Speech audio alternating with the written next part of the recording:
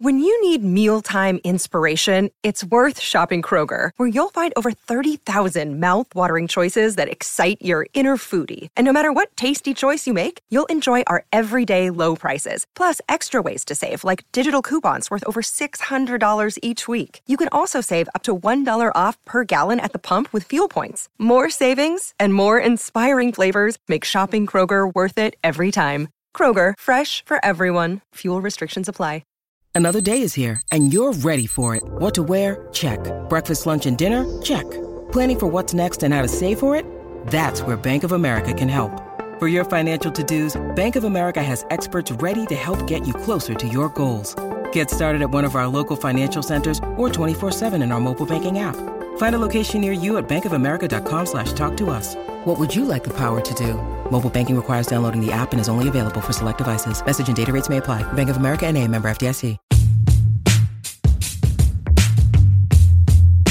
Welcome back to Buckeye Talk. Doug Lesmerises, Bill Landis. It's the NCAA Tournament Edition. This is a basketball Buckeye Talk. We're going to break down everything about Ohio State as a number 5 seed in the NCAA Tournament. It was announced Sunday night. Landis and I are here at the Shot. They had a little gathering with fans here where Chris Holtmann and Jayshawn Tate talked to the crowd. So we've just written some stories. We'll have a bunch more stories coming Monday, Tuesday, Wednesday, leading up till the roughly 4 p.m. Eastern Time tip in Boise, Idaho on Thursday. And we are excited to know that Bill Landis will be there, sharing a house with other Ohio State beat writers and maybe sharing a hotel room. Oh, it is a hotel room? It's a residence inn, so it's like a house within a hotel. Oh, I thought you guys had like a house. No, it's a residence inn. It's a residence inn. With are there 2 separate bedrooms? Mm-hmm.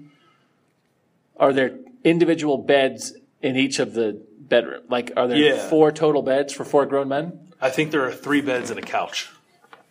You're not getting a couch. You're not a couch. No, guy, it's one of the things that's good about being as large as I am. It's just like understood that I don't sleep on the couch. Yeah. Although I like sleeping on couches. I like sleeping on a couch. I don't like sleeping on a pull-out bed from a couch. Yeah. I would rather, given a pull-out bed in a couch, I just keep it as a couch. Yeah. But then sometimes your legs hang off the end. Yes. But that's better than a bar on your back. True. This is Couch Talk. All right, Landis, we have a couple questions from people, but I think the overall vibe that everybody is always curious about at times like this is that a good draw? Is it a good draw for the Buckeyes? They wound up as the number 20 overall seed, which means they are the lowest 5 seed. Bill, in his projection, you had projected them as the number 21 seed, which would have made them the top 6 seed. But the fact that they are a 5 seed, when you are a 5 seed, you typically get a conference champ, a mid-major conference champ, and that's what South Dakota State is. South Dakota State was the regular season Summit League champ. They were the postseason Summit League champ. It's only an 8-team league. It's kind of a league that's been torn apart a little bit. It's kind of a weird league. It's basically a Dakota league, and then Fort Wayne's in it. I didn't know that. I'm assuming that's Fort Wayne, Indiana, unless there's like a Fort Wayne, Wyoming that I don't know. So Fort Wayne is in a league with like South Dakota State, and other Dakotas. The draw. Good draw, bad draw. I think pretty good. We all know how problematic 5-12 matchups can be. I think as far as that goes, this is pretty good for Ohio State. There's nothing about South Dakota State that jumps out to me and says, like, oh, boy, I don't know how Ohio State's going to contend with that. Like Mike Daum, and we'll talk about him a little bit. I don't know if it's Daum or Daum. We'll figure that out when we get to Boise. Is like a big 6'9", 250-pound forward who shoots a ton of threes and shoots them well. And that's tough to defend when a guy that big can shoot like that. But even him aside, I don't know how much more South Dakota State has that would concern me if I'm Ohio State. It's not to say Ohio State's going to go out and win by 50, because I don't think that's going to happen either.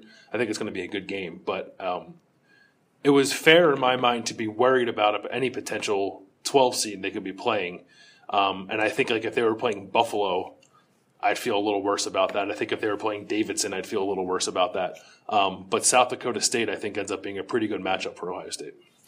I think you have trained people, Landis, and I'm looking for the question. I think you have trained people to worry about big guards.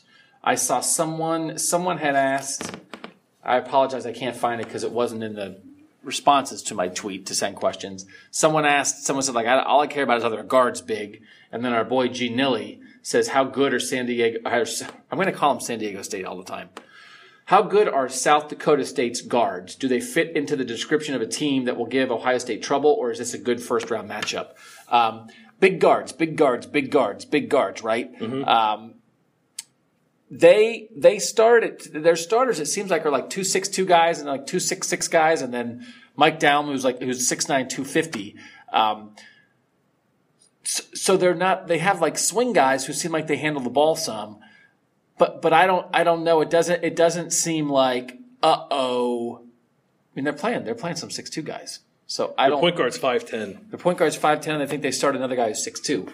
So there are some people who like have a G in front of their position who are 6'7", but when you know how it is, it's like your team starts 4 guys who have a G in front of their name. It doesn't mean they're all Gs. Right. So I don't think the main issue is when Ohio State has C.J. Jackson and Andrew Dockich and Cam Williams on the court, are they going to have trouble guarding their guards?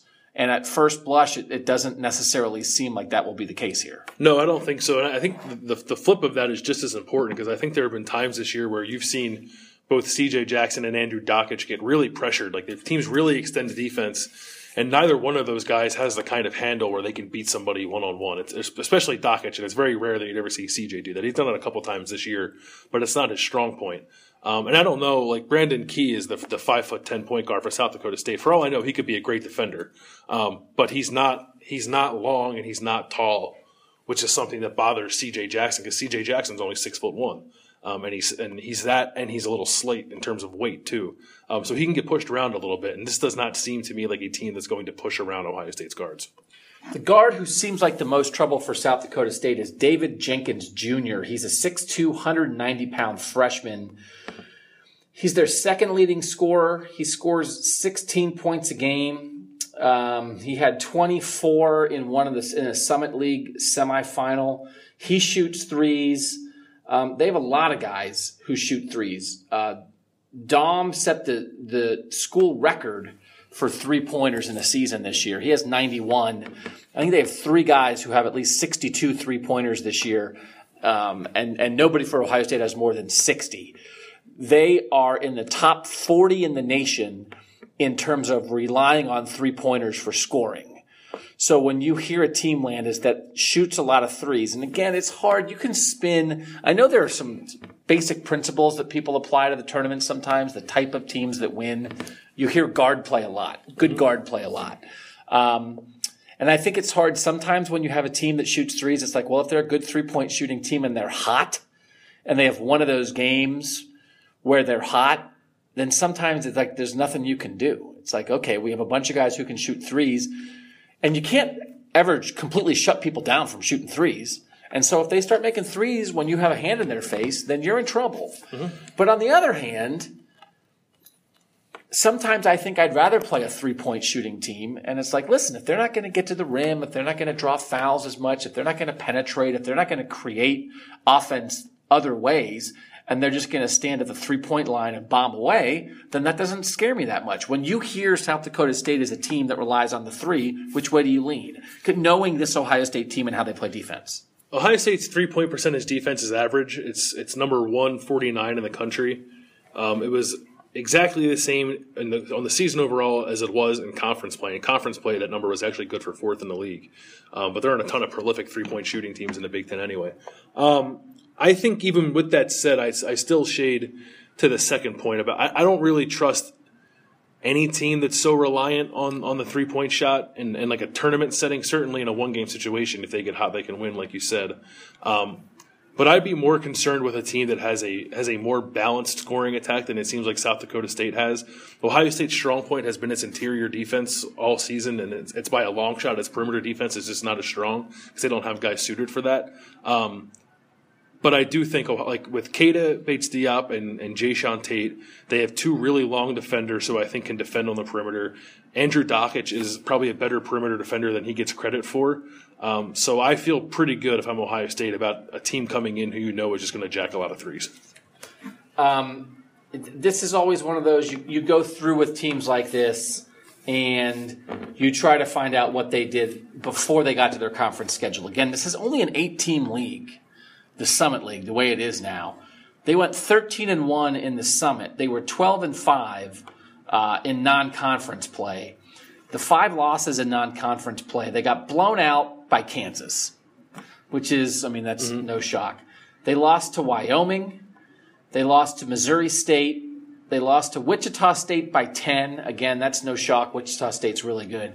They lost to Colorado. Their best win is they were in a tournament in the Grand Caymans, and they beat Buffalo there. Buffalo, the MAC champ that's in the tournament. And they also beat Iowa this year. And Ohio State beat Iowa twice. So that's some gauge of what kind of team they are. But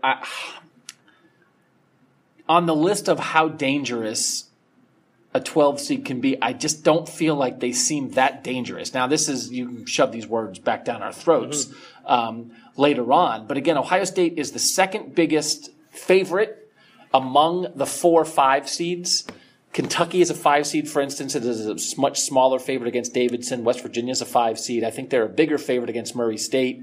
And then Clemson's a 5 seed. They're a smaller favorite than Ohio State is. So there are teams, there are mid-majors that you could put out there that you'd be shaking in your boots. I don't know, Bill, you said that you had sort of a little bit been scouting out. Sounds like what Chris Holtmann said. They had been scouting out who some potential opponents could be. Were there some mid-majors that you were projecting maybe could have been an 11 or 12 seed that Ohio State could have played that would have scared you more than South Dakota State maybe should scare Ohio State? Yeah, I'm trying to think if there was one in particular. I think it might have been Rhode Island.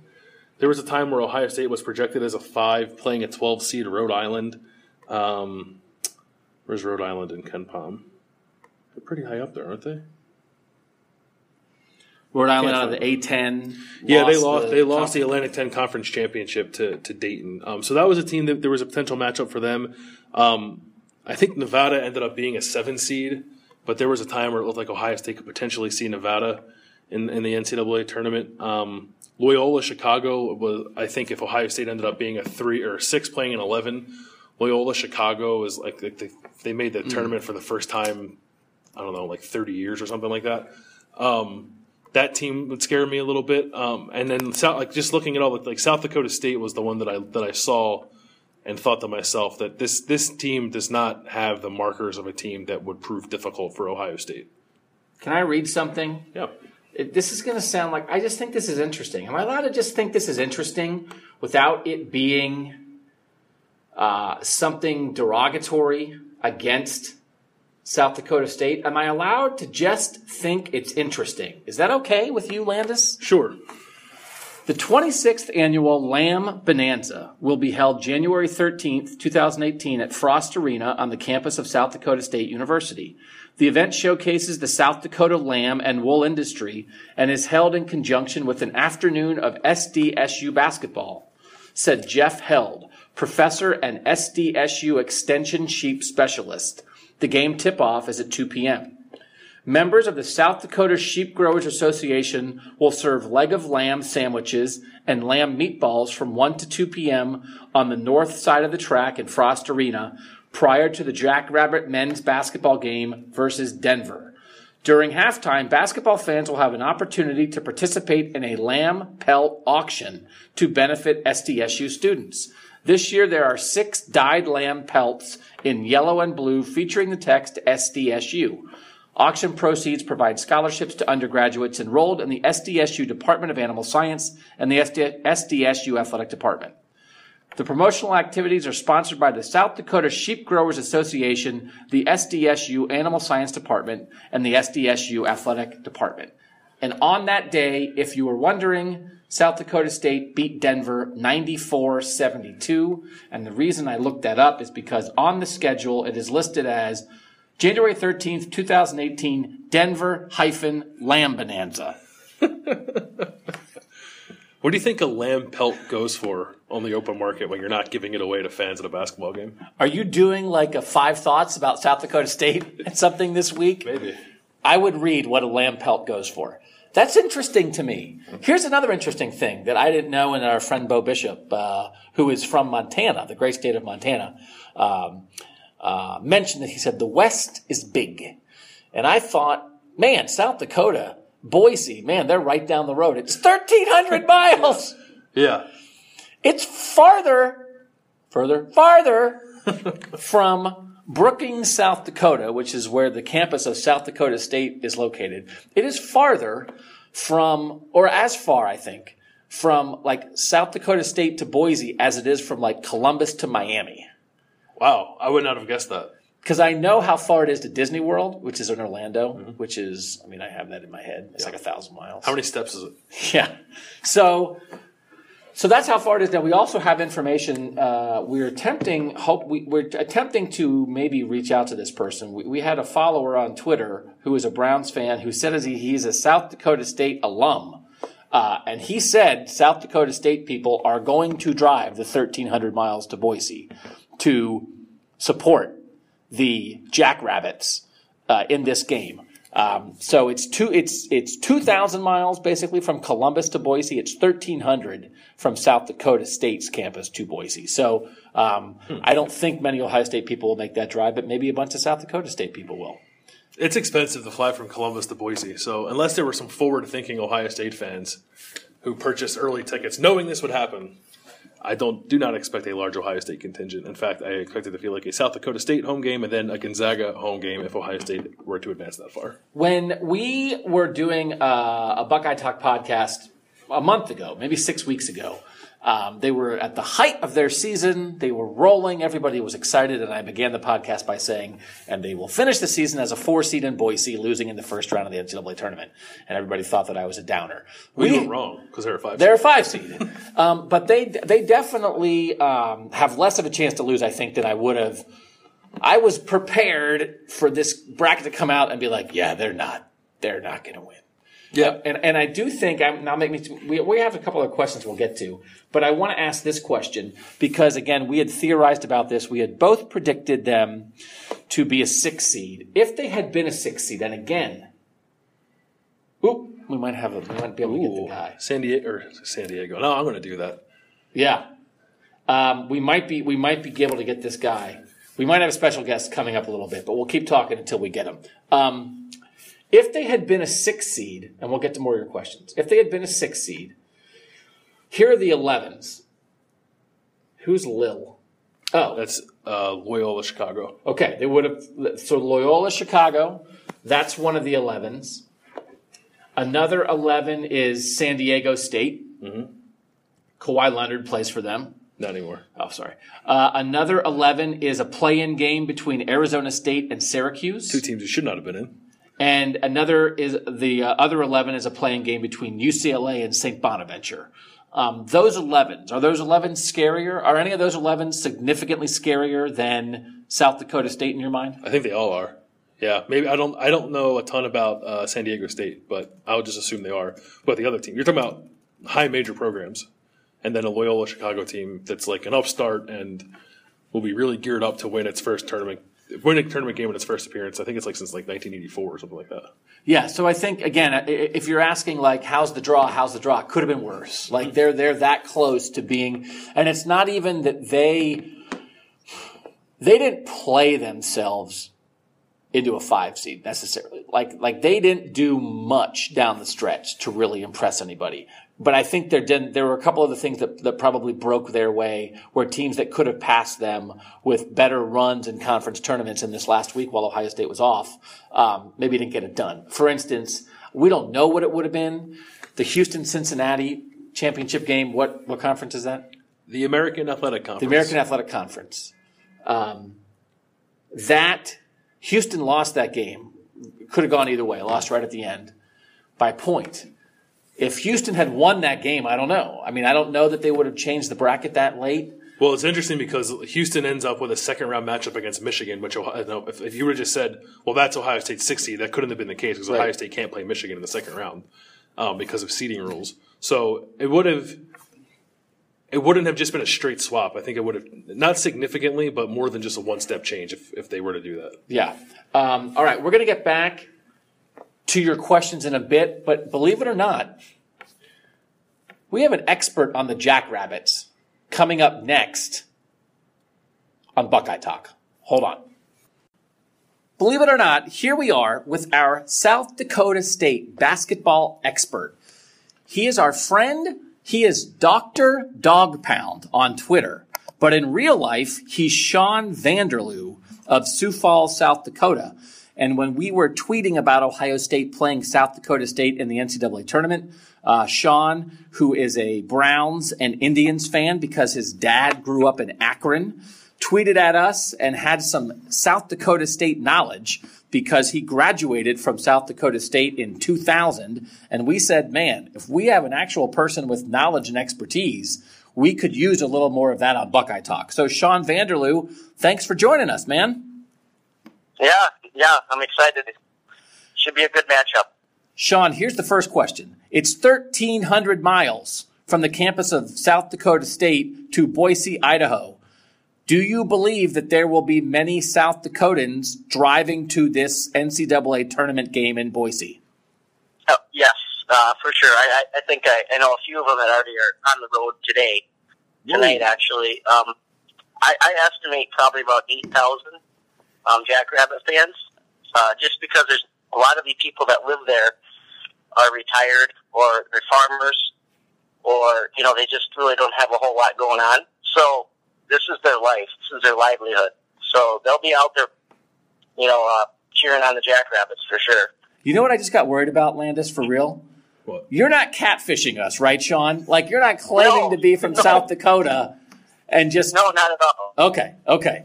So tell us, what's the state flower of South Dakota? I believe it's a sunflower, but I'm not positive. Okay, that sounds right. I'll buy it. That sounds right.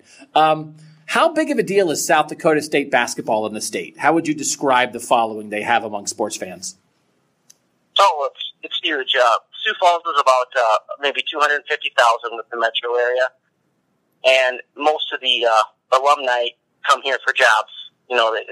So we have quite a huge following, and it's kind of neat because we don't really get a lot of Division I schools coming to Brookings, South Dakota. So we had a couple of them this year. So people just rally around the team, and it's basically it's an event. It's not just a basketball game, So they cheer them on, and they get to know the players and the coaches, and it's just a big happy family. Sean, I know you're familiar, obviously, with Ohio sports, being a Cleveland sports fan. Are you an Ohio State fan at all, and have you followed the Buckeyes basketball season this year? Not really. I know I listen to a few sports casts in the morning from Cleveland, and I hear a little bit what they say. But I haven't watched a whole lot of games, so I don't really know who their best players are or, where their talent's at. So I can tell you the South Dakota State's talent, where they're at, who their best players are and what they do well. Well, give us a scouting report, because we don't know many South Dakota State experts. You're the only one, actually. Yeah, well, Mike Dahm, he averages about 24, 25 points a game. He'll score 30, 35, depending on who we're playing.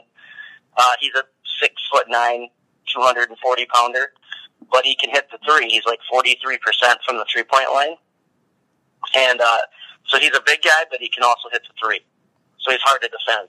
How physical is he? This is the guy they call. Do they really call him the Dominator? Is that a real nickname? Yeah, he's strong. Yeah, he's from Kimball, Nebraska, which is just a farming community. He's just a big farm boy. But yeah, he's athletic too. So does he take it inside, or how much does he sort of spend his time shooting 3-pointers and playing on the outside? It's 50-50. I mean, they'll set double screens for him so he's open for threes. Just because he's a good shooter.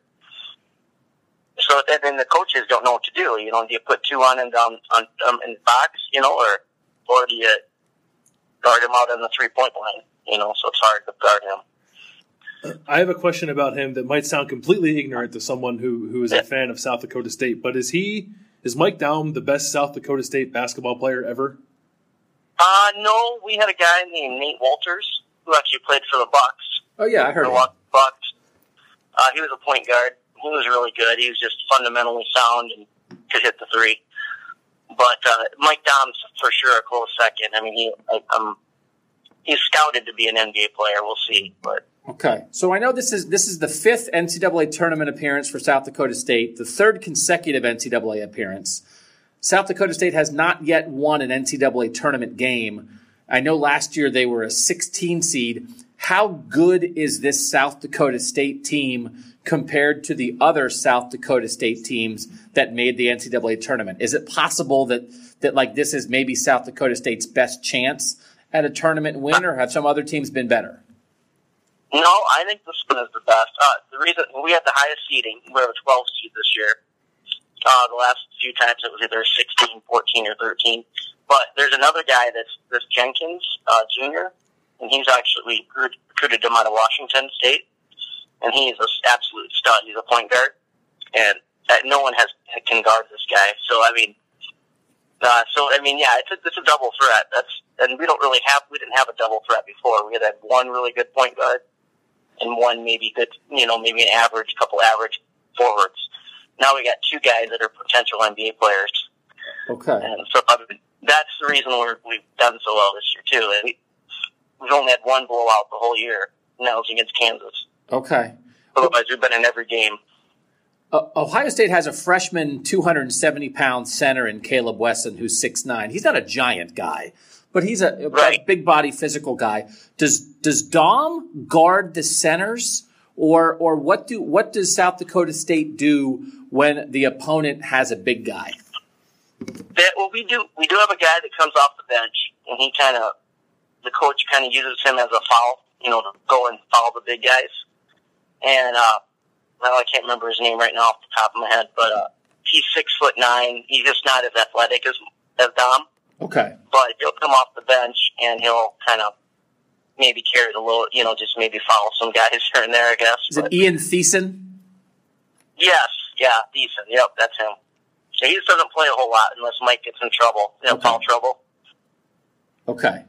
What is your view, I guess, on how deep this team is? Like beyond Daum and beyond Jenkins, are there guys that Ohio State should worry about, or is this a situation where it's 2 guys really making the thing go? There's another point guard, Key. Last name is Key. He doesn't start, but he comes off the bench and he's super fast. He's up tempo, so somebody athletic has to guard him. Okay. Are you going to the game? No, I'm not. I'm not going, but I have family and kids. I used to when I was younger, but yeah, back in the day, we know how that is, man. Yeah. We were reading about the Lamb Bonanza when they have the stuff where it seems like they have the wool stuff and they have lamb to eat at a game. It sounds like they do that every year. Is that like a cool thing? That sounds like a cool thing if you can go to a basketball game and get like a leg of lamb. Yeah, that's up in, it's called Frost Arena. That's where they play.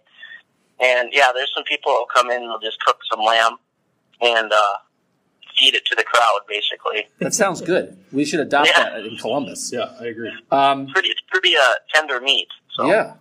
So what is the vibe right now? I don't know, like on the local news tonight, or are people thinking that South Dakota State can beat Ohio State? Are people fired up for this matchup, or what's the vibe right now? Yeah, I mean, they did. Okay, so we have a local 10 o'clock news station, and every commercial break, they're talking about SDSU, this, SDS, or South Dakota State this, South Dakota State that. And the vibe is that Ohio State is beatable, and yeah, they're pretty confident. I mean, so it is definitely, it's all over. I'm in Sioux Falls, so I'm in the little metro area just south of Brookings, South Dakota, which is like 250,000 people. So this is kind of our largest city in the state. Okay. So do you have any more questions for him, Landis? No, do you want to tell him he was wrong about the flower? So Sean, just so you know, the state flower of South Dakota is the Pask flower, also known as the Mayday flower. Oh. Does that sound familiar? It's purple. Yeah. There's a lot of purple. They look like wildflowers to me. But yeah. Okay. Yep. Sure. Now you know all about it. I don't know the state flower. I mean, Landis, do you know the state flower of Philadelphia? The cheesesteak. Yeah. So listen, we believe you, Sean, because we did call a South Dakota area code. We did double check the area code because we're professional journalists, and we see the 605 on there. So we know you're legit. So before we let you go, what did you think of the trades the Browns made a couple days ago, and who do you want the Browns to draft at quarterback? No, I'm 100% behind Dorsey for sure. Obviously, I love the Jarvis Landry trade that came across about 3 or 4 in the afternoon, and then all of a sudden, Twitter just blew up after that. After we got Tyrod Taylor, so I think those are the 2 biggest needs we needed on offense, and we took care of that. And then the third guy was the cornerback from Green Bay, from Green Bay, and we needed obviously to, I love that pick or that trade because our cornerbacks are one of the worst in the league. I thought last year, but no, I think the player that we're going to pick in the draft, the quarterback. I mean, I still think Sam Darnold is number 1 on my list, and I do think we're going to get that Darius Geis from LSU. Ooh. I'll take that. Like 33rd, I think. I'm thinking we'll pick I might even move up for him if Dorsey thinks another team's going to grab him. Okay. I was waiting for you to say Josh Allen, but no Josh Allen for you? No. Okay, good. Nope. No Josh Allen for me either. Sean Vanderloo, you are our official South Dakota State correspondent. Final question. I know it's Jackrabbits. Do people call them the Jacks or the Rabbits? We actually call them both. Okay. It depends on who you're talking to. Jacks or Rabbits. So we'll call them either one. What do you call them? I call them the Jacks. The Jacks. Because I think Rabbits just sound kind of puny and Jacks is better. Yeah, we're going to call them the Jacks too. Yeah. All right. Buckeyes versus Jacks. Yeah. Sean Vanderloo, thanks for the time, man. We appreciate you reaching out on Twitter. Yeah, I appreciate it. Call me. All right. We'll keep following along, and thanks for your help, and good luck to the Jacks, man. Yeah, we'll go up to talk after the game. Very cool, Sean. Thanks for your help. Okay. Goodbye. All right, see you. So it's always a little concerning to me when we inject too many facts into Buckeye Talk. Mm-hmm. That was like an actual breakdown. I learned a lot, and now I feel less secure in my thinking that, Ohio State's going to win, no problem. Because here's the thing. If they have basically the second best player in the history of the program, and this Jenkins kid, if he came from Washington State and he's a freshman and he's averaging 16 points a game as their second leading scorer and he's a threat, that's an interesting 1-2 punch. And I think we had done a video earlier where you had said you're not really worried about a team that just has one guy, right? Yeah. But maybe they don't just have one guy. No, it's possible they don't need. But the other thing about it too is This isn't to me taking a shot at the Summit League because why would I ever do that? But Sean said that people have a hard time guarding Jenkins and have a hard time guarding Key. Summit League players have a hard time guarding Jenkins and a hard time guarding Key. So while I'm not trying to dispute the fact that they're good, I'm sure they are. We're talking about another level of athleticism. So I'm not nearly at the point where I'm change my pick because of what Sean said. I'm thankful for his insight because I did feel like I learned a little more, but it doesn't change my overall point that I still think this is a very good matchup for Ohio State. Let's talk a little bit more about the Buckeyes. We'll still get to a couple of the other questions that you guys sent our way. I asked Chris Holtmann about this. Ohio State has wins over a 2 seed in the NCAA tournament in Purdue, over 2 3 seeds in Michigan and Michigan State. They have played at a high level. They also have some blowout losses, but they've played well against very good teams. But are they playing that well now? And Chris Holtmann sort of ended up telling a story about how he saw something that someone said they don't have a quality win in a month, and he's saying, listen, we won at Indiana on senior night. That's a quality win to me. Their schedule in the last couple games wasn't filled with like ranked teams, and the ranked team they played, they lost to. They lost at Michigan as Michigan was getting it going. And then that Michigan team that beat them went on and won the Big Ten tournament, got on a roll. We've seen Michigan do that before. But beyond the opponent, just how do you think they're playing right now, Bill? Are they playing? Because if you look and you say, well, they beat Purdue, they beat Michigan State, they beat Michigan in December, then it's like, of course, that team, if you can beat those teams, then you can make the Sweet 16. You can make the Elite Eight if you can beat Purdue and Michigan State and Michigan. But are they playing like that team? No, they're not. But I do think something that changes it a little bit is the fact that they haven't played. They haven't played it really they played one game in almost a month. It's been one game in I think 20 or 21 days Ohio State's played. Thanks, Delaney. Yeah, thanks to Jim Delaney. And people wonder whether or not this long layoff is going to help or hurt the Big Ten. And I think it's easy to think it's going to hurt the Big Ten. I think it can help Ohio State. It's like almost a reset. We were talking after they lost to Penn State in the Big Ten tournament. I did a podcast and people were talking about, oh, this team peaked a long time ago. This team peaked a long time ago. And I don't disagree with that. Like clearly, they have not played any better, I think, than they played against Michigan State here. They beat the number one team in the country by 16 points. They obviously played well enough to win at Purdue, and that wasn't a fluke. They were better than Purdue that night, and had a good plan against Purdue. On top of that, so that level of play is there, and under different circumstances, like say they had just wrapped up the Big Ten tournament 2 days ago as opposed to 2 weeks ago, I would have concerns as to whether or not they were in a place physically to get back to the kind of team they were in mid-January when they were beating Michigan State and beating everybody else in the Big Ten. I think this layoff might help them get back to that. So, no, they are not playing at the level they were playing at when they were at their best this year. But I think that there's a decent might be too strong a word, a slight chance that they can get some of it back, not all of it. I still don't think they're good enough to beat Gonzaga, but certainly they're good enough to beat South Dakota State.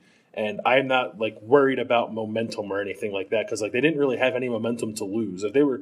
If I was a Michigan fan, I'd be concerned about losing the good momentum Michigan had winning the Big Ten tournament. But Ohio State didn't have any momentum to lose on this long break. So I think the break works to their benefit. Ohio State won at Purdue when Purdue was the number 3 team in the country on February 7th. And they will play on Thursday will be March 15th. So basically that's 5 weeks removed from the Purdue game. They will have played 6 games in those 5 weeks before they play South Dakota State. They are 3-3 in those 6 games. They beat Iowa. They lost at Penn State. They lost at Michigan. They beat Rutgers, who stinks. They beat Indiana in double overtime on the road, and then they lost to Penn State again. So that's a 5-week stretch in which you are 3-3, and one of your wins is in double overtime, and one of your wins is against Rutgers. So that's partly the schedule. The only ranked team they played in that time was Michigan. Again, that's at Michigan, and that was a Michigan team getting it together. And then those were 2 of the 3 losses to Penn State, who we know is just a terrible matchup for them. So, there's a way to look at that. And one of the losses to Penn State was by a point. Right. And I mean, there's a way to look at that. I think, and do you agree with this? And we were just reading, somebody had written this tonight. I do think that this will be a game that on the outside, that people will look at this game and see Ohio State, which is a big name, but it's a program that struggled. It's a first-year coach. You can look at their schedule and think this team has peaked and has been on a downward trend, and they're going to get upset. I'm looking for my 5-12 upset. This is one of them. Yep. People are going to do that, aren't they? For sure. Yeah, I think you can look once the tournament starts. I think you can look on ESPN or something and see which percentage of people picked what teams to win, and I expect a very favorable percentage for South Dakota State. Question from @Brett Gates. How did Thad miss on Mike Daum? A real coach would have had a pipeline to Kimball, Nebraska. That's why he got fired. I mean, you get Nebraska in the Big Ten footprint, and how do you not reel that guy in? You lose that guy to South Dakota State? Come on. Why is he not at Nebraska? Why is he what? Why is he not playing? Yeah, anyway, Nebraska? Tim Miles. Yeah. Tim Miles is out here lobbying for his team to get into the tournament when they don't deserve it. Meanwhile, the second best player in the history of South Dakota State left Nebraska to go play there. Chad M. Sneela 187. I can't ask us one question because it makes me feel too guilty. We're going to have the winner of the Football Bowl host a podcast with us at some point. Oh, yeah. So it's like we would try to put together some kind of basketball thing, except the football thing was a cluster because of me. That's all right. So we're not going to do it. Chad M. Oh, he wants to do like a tournament bracket pool? Yeah. We can't. How about we'll do that, and the winner of that can co-host with the winner of the bowl pool, and we won't host it Just all. like some week in like the middle of July when we're all on vacation. I just did an initial impression bracket. I got Ohio State to the Final Four with wins over South Dakota State, Gonzaga, Xavier, Michigan, then losing to Virginia. At what point did I lose my objectivity? Step 2. Step 2. I like the optimism, though. Yeah, I mean, optimism is good. That'd be a hell of a run. But people are asking about the Gonzaga. A couple other people are asking about that Gonzaga game. Eddie Vulich at Zadea, loyal follower, loyal tweeter.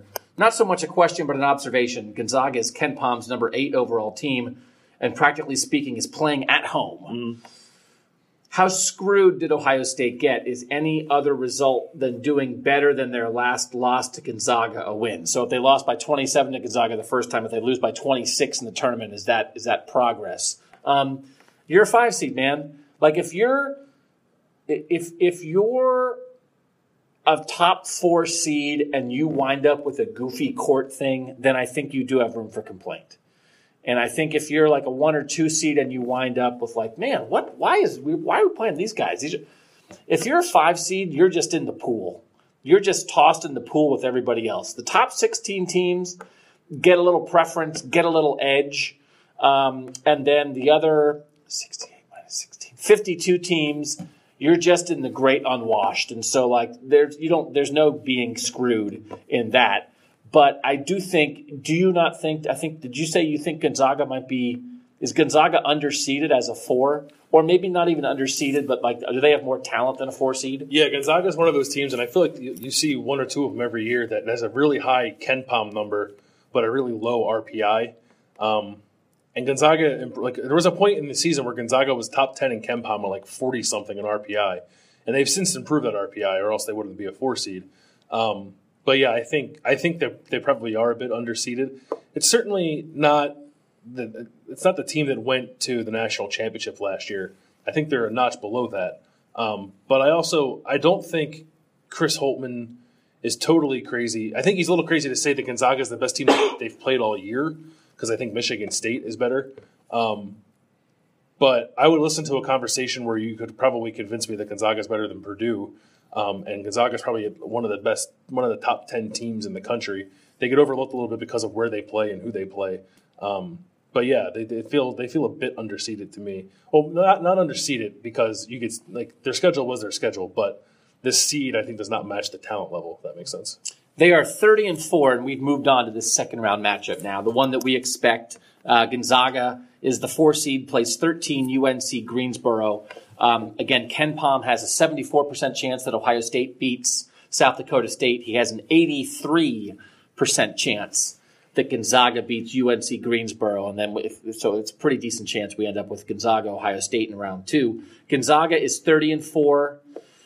They have won their last 14 consecutive games.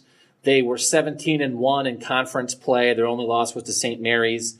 Their 3 non-conference losses were to San Diego State by 2 points, to Villanova, who's the overall number 2 seed in this tournament, by 16 points, and in double overtime to Florida.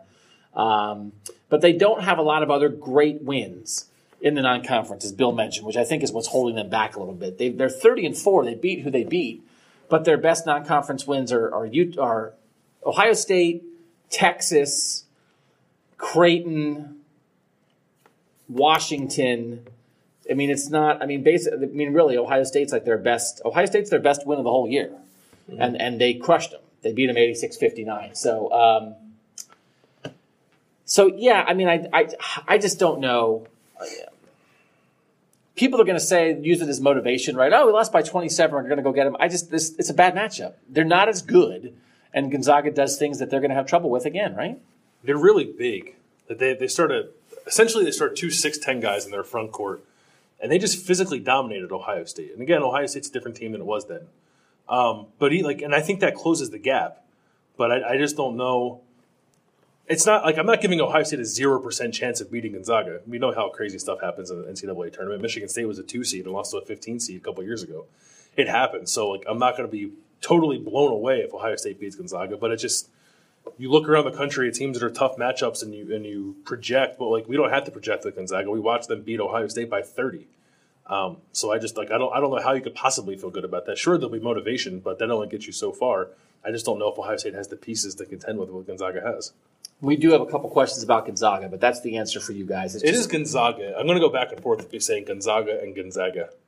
Oh, yeah. So just fair warning. It's what? What is it for real? I think it is Gonzaga. Do you say Nevada or Nevada? I say Nevada. Is it Nevada? Is that right? I don't know. I like That's schwa, right? Isn't that the upside down E that's that sound? Did you learn about schwa in school in phonics? The schwa? Probably, but that might have only been my generation. Do people still teach the schwa? Schwa, the unstressed central vowel, as in what? Represented by the symbol upside down E in the International Phonetic Alphabet. I've never heard that word before. A moment ago, schwa. I love schwa. Let me look more about schwa. In linguistics, specifically phonetics and phonology, schwa is the mid-central vowel sound in the middle of the vowel chart, denoted by the IPA symbol upside down E. So, yeah, I love the schwa. It's more of a ah. It's the ah instead of an ah or an eh. Ah? I'm down a rabbit hole, and a jackrabbit hole, and Landis. You've Here's what's happened in this podcast so far. You have read a South Dakota State University release about lamb, lamb pelts, lamb Correct. meat. We interviewed just a regular guy. Yeah. He was great because we learned a lot from him. And now you're reading people a Wikipedia page on linguistics. That was my minor in college, actually, was linguistics. Really? Okay, I tell my wife about it, and she wants to punch me in the face. She'll say something about, like, what a word's supposed to be, and I'll say, like, language evolves. I learned that in my linguistics minor, and she will say, I will murder you. I was a sociology minor because we just sat around and talked about cool stuff. Really? Did you talk about feelings? Yeah. Like race relations and like socioeconomic stuff. Yeah, it was really cool. Oh, yeah. You talked about race relations, and I talked about schwa. Yeah. Frank Fitz at Forthright Fitz. Not like beating around the bush Fitz. Forthright Fitz. French fries, baked potatoes, mashed potatoes, and maybe even scalloped potatoes. You guys got to discuss your favorite potatoes on the show. Also, what do you know about Gonzaga's guards? Again, you have trained the people about the guards. Is there a guard thing with Gonzaga in particular? You said they're big. Josh Perkins, I think, is there. Like, he torched them when they played. I think he had like. Josh Perkins, 6'3", 190. Yeah, if you go up and click on the box score, you can see. I think he had like 28 points against them. Really? When they played, yeah. And then especially something's going on with KenPom. I think there's so many people looking at it. It keeps logging me out and logging me back in. Yeah, I'm on your account. Oh, he had 20. Josh Perkins was 6 of 9 on 3-pointers when they played Ohio Oh. State. Like, I have no idea how that projects over the course of the season, but he was a real problem for Ohio State when they played last time. They had a lot of guys with 6s at the start of their height. They're smallest guys. Yeah. Josh Perkins is 6'3". He's like their smallest guy. Yeah. No, Which is what you were talking about. They're big everywhere. They're It's not that they big. have big guards. They have big everything. They're big across the board, yeah. And that's position, yeah. The Ohio State does not have the positional length to combat Gonzaga. It has good length with Keita and decent size with Caleb, and Jay Sean is sneaky long for a guy who's 6'4", but it's just not there at the guard position.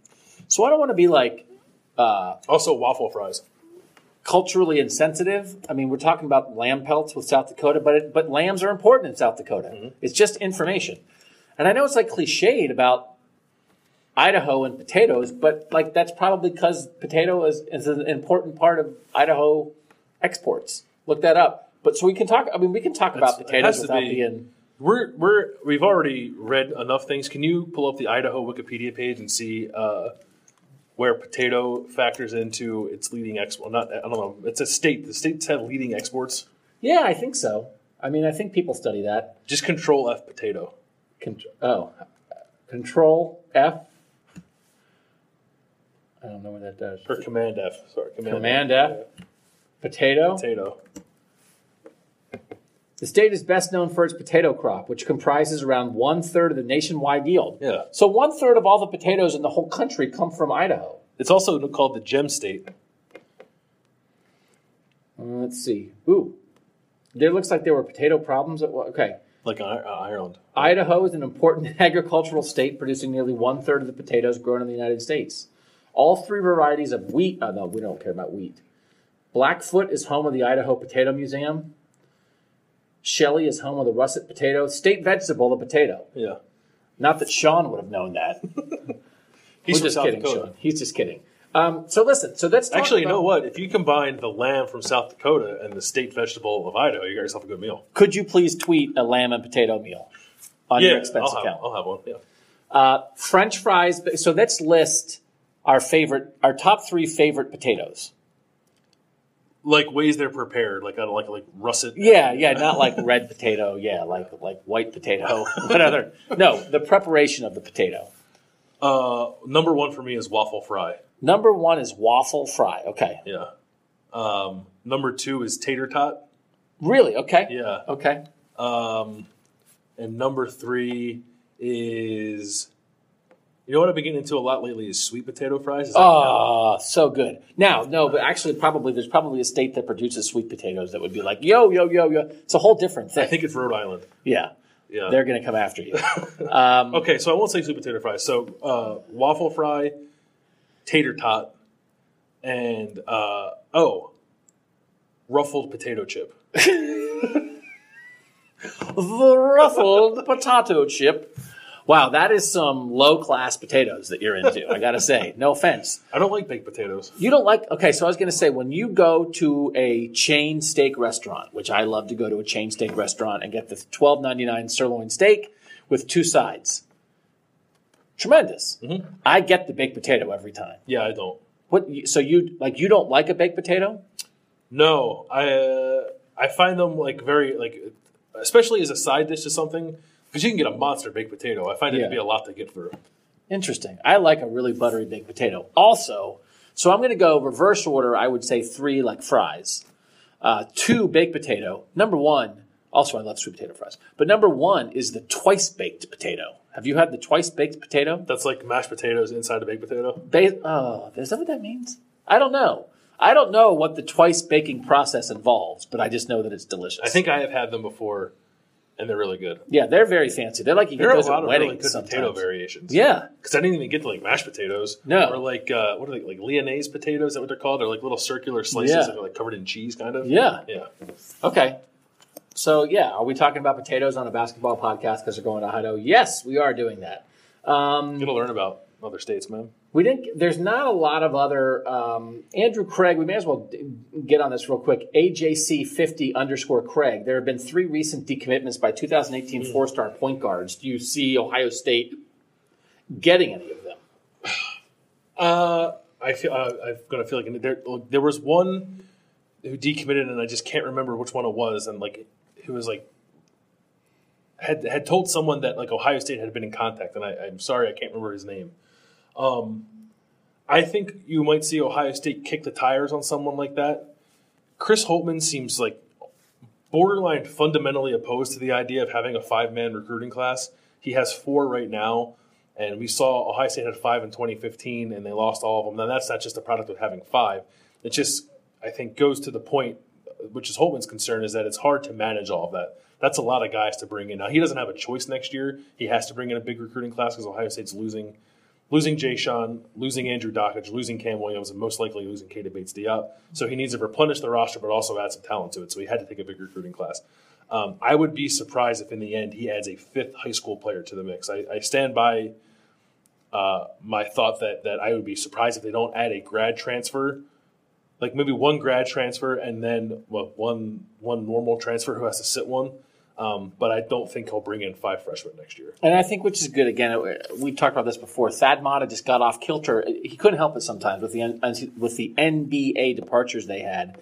But he'd have a 6-person class and then a 1-person class. And I just think Holtmann seems committed to trying to keep balance. And I don't think that's a bad idea. We did ask for some Boise food recommendations for Landis. John Hendricks says, try Goldie's for breakfast. Get there early before the Bears and Wolves are out. And I don't know what that means, but that to me means you have to go to Goldie's for breakfast. Like real bears and real wolves? They don't want you to eat a wolf, right? They just mean the wolf is there eating eggs. and bacon. I don't know. I'm intrigued. That's a way to get a man to a restaurant. I'll tell you that much. So he's going to do that. And then Kelvin Corbin had tweeted us previously, I think, about Boise, anticipating that we may end up there. Landis, this is for you. The Boise Fry Company for fries and sauces, Goldie's and Joe Mama's for breakfast, Sockeye for beer and salmon, fish, and chips, Pad Thai House for Thai food, Yard House for happy hour appetizers. Oh, and there's always Chili's if you want some familiar food. That guy knows us. Yeah. Boise Fry Company sounds like it could be in my wheelhouse. Yeah. Write this down. All right. So Landis is going. Tuesday, we're going to have a bunch of Keita Bates Diop stories. Do you want to tease what you're working on for the people? Sure. So one is going to be like sort of retrospective. I think a little bit. It's going to be a mix of like some things that have happened in Keita's personal life that I think have spurred him on a little bit.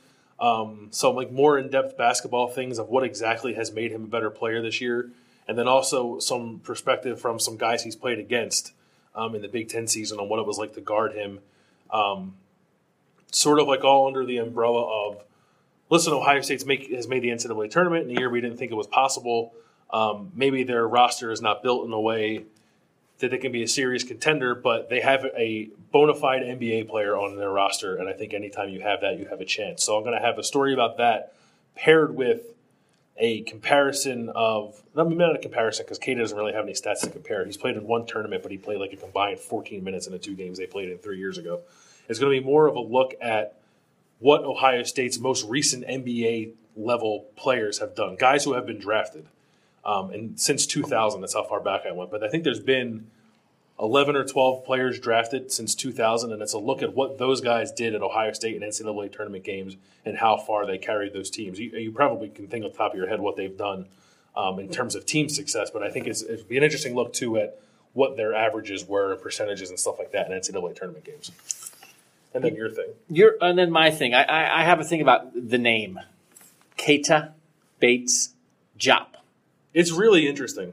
Like I'm not trying to sell you on something like the Keita. I think I talked with Keita's mom for the story I'm working on now. So I was like, your son has a very interesting name, and then Doug found out the story behind the name, and I think it's an interesting story. Yeah.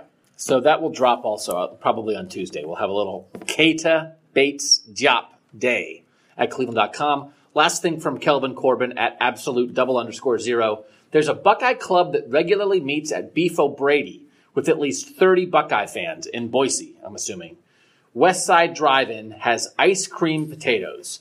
So, Landis, if you are not there's a photo. We'll put it in the post where we have the podcast. If you're not a big baked potato fan, Landis, if you put that baked potato in a plastic bin of chocolate sauce and then fill it with vanilla ice cream and top it with whipped cream, Oreo dust, and nuts, are you in? Is that a real potato? It looks like it doesn't look like it's like a potato that's actually like made of cookies or something. It looks like a real potato. Yeah, if that's a real potato, I'm out. You can't just cover everything in chocolate and assume it's going to be good. Most of the time you'll be right, but I just can't imagine that tastes good. I feel like you're going to be busy with trying to it's like, but here's the thing. But you can spin it. We have now opened the door with this podcast that eating is working. That's true. So keep that in mind when you're. I didn't know Beef O'Brady's was a real place. Yeah. Oh yeah. I just thought it was a random bowl sponsor for like a year. No, it's real. It's real. All right. Coverage this week. Ohio State football is off this week because Ohio State is on spring break, but we'll still have plenty of Ohio State football stories at cleveland.com/OSU. We will have lots of basketball stories. Bill Landis will be there Thursday around 4 p.m. will be the tip-off. Well, I'll be there. I'll arrive in Boise on Tuesday. But Wednesday's a big day. Like Wednesday, they will have open practice that we will get to watch all of, and I think we'll even get to shoot some video of, at least a little bit. And then they have open locker room. So there'll be some good stuff coming on Wednesday as well when I'm there. And then if they win, they'll be playing on Saturday, probably against Gonzaga or Gonzaga, depending on whether Gonzaga or Gonzaga wins that game. Gonzaga, I'm going to call it that. Thanks to you guys for listening. This is the basketball podcast for this week. We're recording this on Sunday night. We are doing a football podcast this week. That football podcast will drop on Wednesday as usual. We will record it before Landis gets on the plane to Boise, and we have a weird idea for that, and I'm actually thinking of maybe trying to get another person on the phone for the weird thing that we might do. Because it's I don't know what it is. Should I know what it is? You haven't told me what it is. It's the thing the guy tweeted at us that everybody went nuts about. I don't remember. Should I tease it here? I guess it is our podcast. If you teased it here, you would be refreshing my memory because I don't have any idea what you're talking about. So a listener asked us to compare fast food restaurants to like football teams and how they recruit. Oh.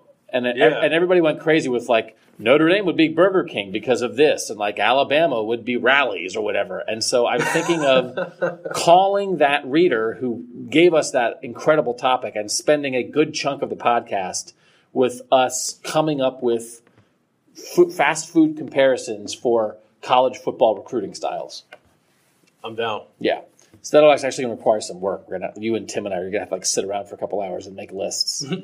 Wait, I thought Clemson was Hardee's. What? So it's going to be a lot of that. One be Hardee's and one be Carl's Jr.? Yeah. Yeah, there's going to be a lot of that. So if you're not into that, then you can skip this week. He's Bill Landis. I'm Doug Lesmerises. Follow us on Twitter at Bill Landis25, at Doug Lesmerises. We'll take the reviews, if you got them, on Apple Tunes. Oh, we were going to do the weekly, read the 5-star review of the week. Somebody really called me out in particular for basically how mean I am to Tim. Really? It made me feel like a piece of garbage. But I also don't know that it wasn't totally fair criticism. I'll pull it up in a second. You have to fill time. Have to fill? Yeah.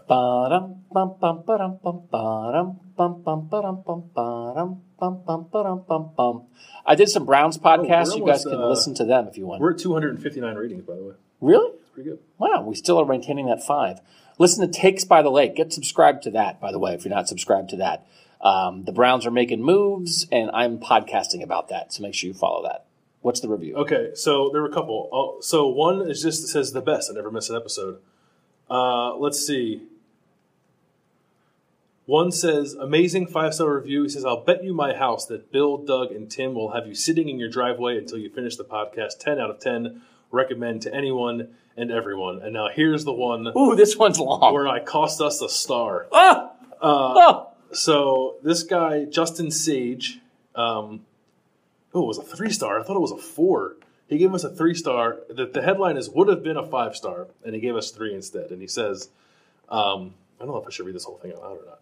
This podcast is worthy of a 5-star rating. You guys give great analysis about Buckeye football without much bias.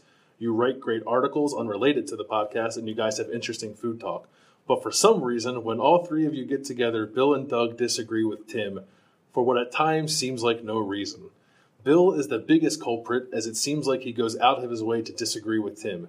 This isn't good-natured ball-busting or playing devil's advocate. It's Tim having to defend every single answer he gives. Most of the time, it interrupts the flow of the podcast. Wow. Because I will say, we love some good-natured ball-busting. Yeah, that's all it is. But I will say this, and I think Tim has come along in this regard, but we do not, on this podcast, just sort of let anybody get away. And I think we try to hold it ourselves to it too, Bill, you and I, and we did it with Ari when Ari was on. You can't just say something. Yeah. You got to back it up. So, it's just kind of getting into that flow. You got to back it up. What do you mean, tater tots, Landis? Like if I did that. Yeah, no, I think, and like full disclosure, Tim is not here to talk about this because we're recording it without him, but he'll be on the football one. And we can bring it back up if we want to.